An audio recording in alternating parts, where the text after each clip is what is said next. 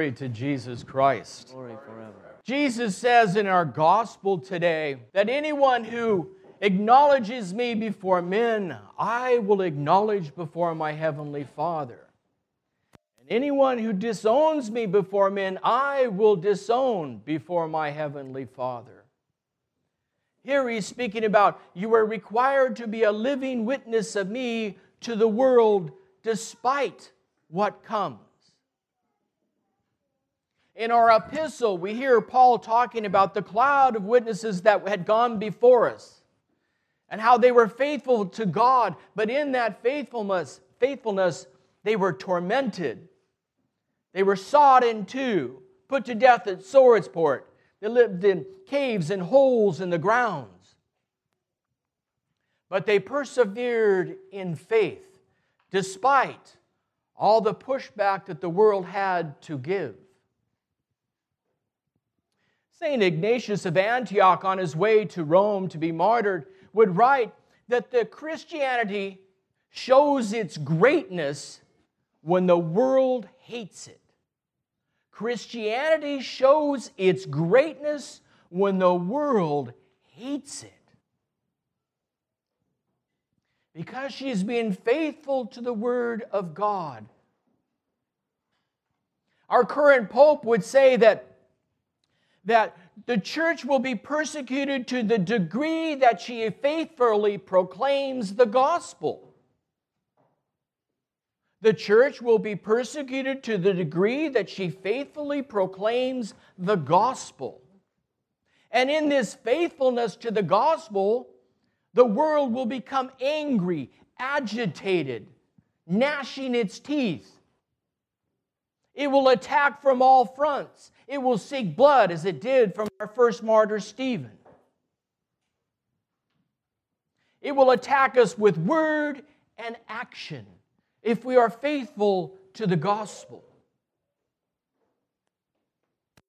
Our temptation that we have to be careful of as church, as the followers of Christ, is during these times of these attacks that will come, if we are proclaiming faithfully the gospel, which is contrary to the world, we have to be aware and be careful of the temptations to avoid the cross, to negotiate away the truth,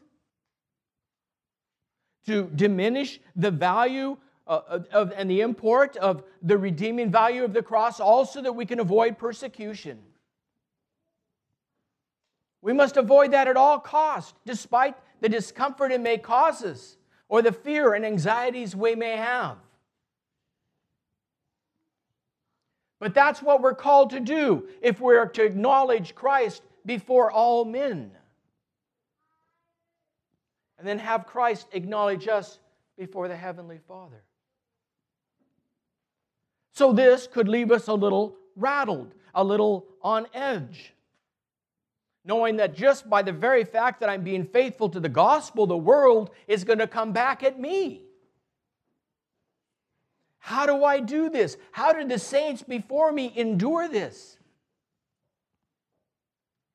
We go way back into time. Let's go back to the time that Moses had just died. And the Hebrews were on the border and they could see the promised land. Imagine the nervousness that they would have that their leader is dead. But God would speak to Joshua of Nun. And he would tell Joshua, Joshua, you're going to lead these people into this land that I promised their forefathers. And no one will be able to oppose you, but you must be firm and steadfast. Be firm and steadfast. Be faithful to the law of Moses that was given to you. Be firm and steadfast, neither swerving to the right nor to the left. And if you do that, you will succeed in wherever you go, he says. He says, have that word meditated on at night and day, recite it continually, the law of God. I command you, he says, to be firm and steadfast. The Lord God is with you wherever you go. That should give us great comfort. That we can persevere and endure and excel if we are firm and steadfast in the words that Jesus has given us. If we meditate on His Word day and night, reciting them always. In that moment, we will be given the grace and the strength to stand up and acknowledge Him before men, despite the agitation the world will have in response. And Jesus told us this would happen. In John's Gospel, He says, "In the world you will have trouble, but be brave. I've conquered the world." We are to be the next generation of saints, the clouds of witnesses that go on for those that come after us. And for us to be faithful to that, we must be firm and steadfast to His Word.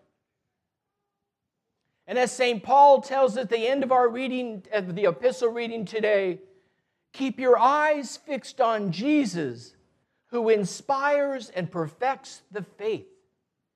Keep your eyes fixed on Jesus. If we keep our eyes fixed on Him, we won't swerve to the right or to the left. We will be able to be brave, knowing that He has already conquered the world. We will be faithful to Him and the words He spoke. In this way, we will go out and be witnesses before all men of Jesus. And in turn, He will remember us before the Heavenly Father. This is the Sunday of All Saints. This is the Sunday that we take all the saints that we commemorate all the year long and put them in one spot. So this is a powerhouse Sunday. We're commemorating every one. They're the example for us. They are the ones, despite how they endured in life, the struggles they had in life, they were firm and steadfast, meditating on the Word of Christ. They kept their eyes fixed on Jesus, who inspired them and perfected their faith. Let us do likewise on this great day, as we have the witnesses showing us the way, and we will become the witnesses for our children and our grandchildren and our great-grandchildren to come, showing them the way of how to be faithful to Christ, despite the storm that rages when we're true to His Word.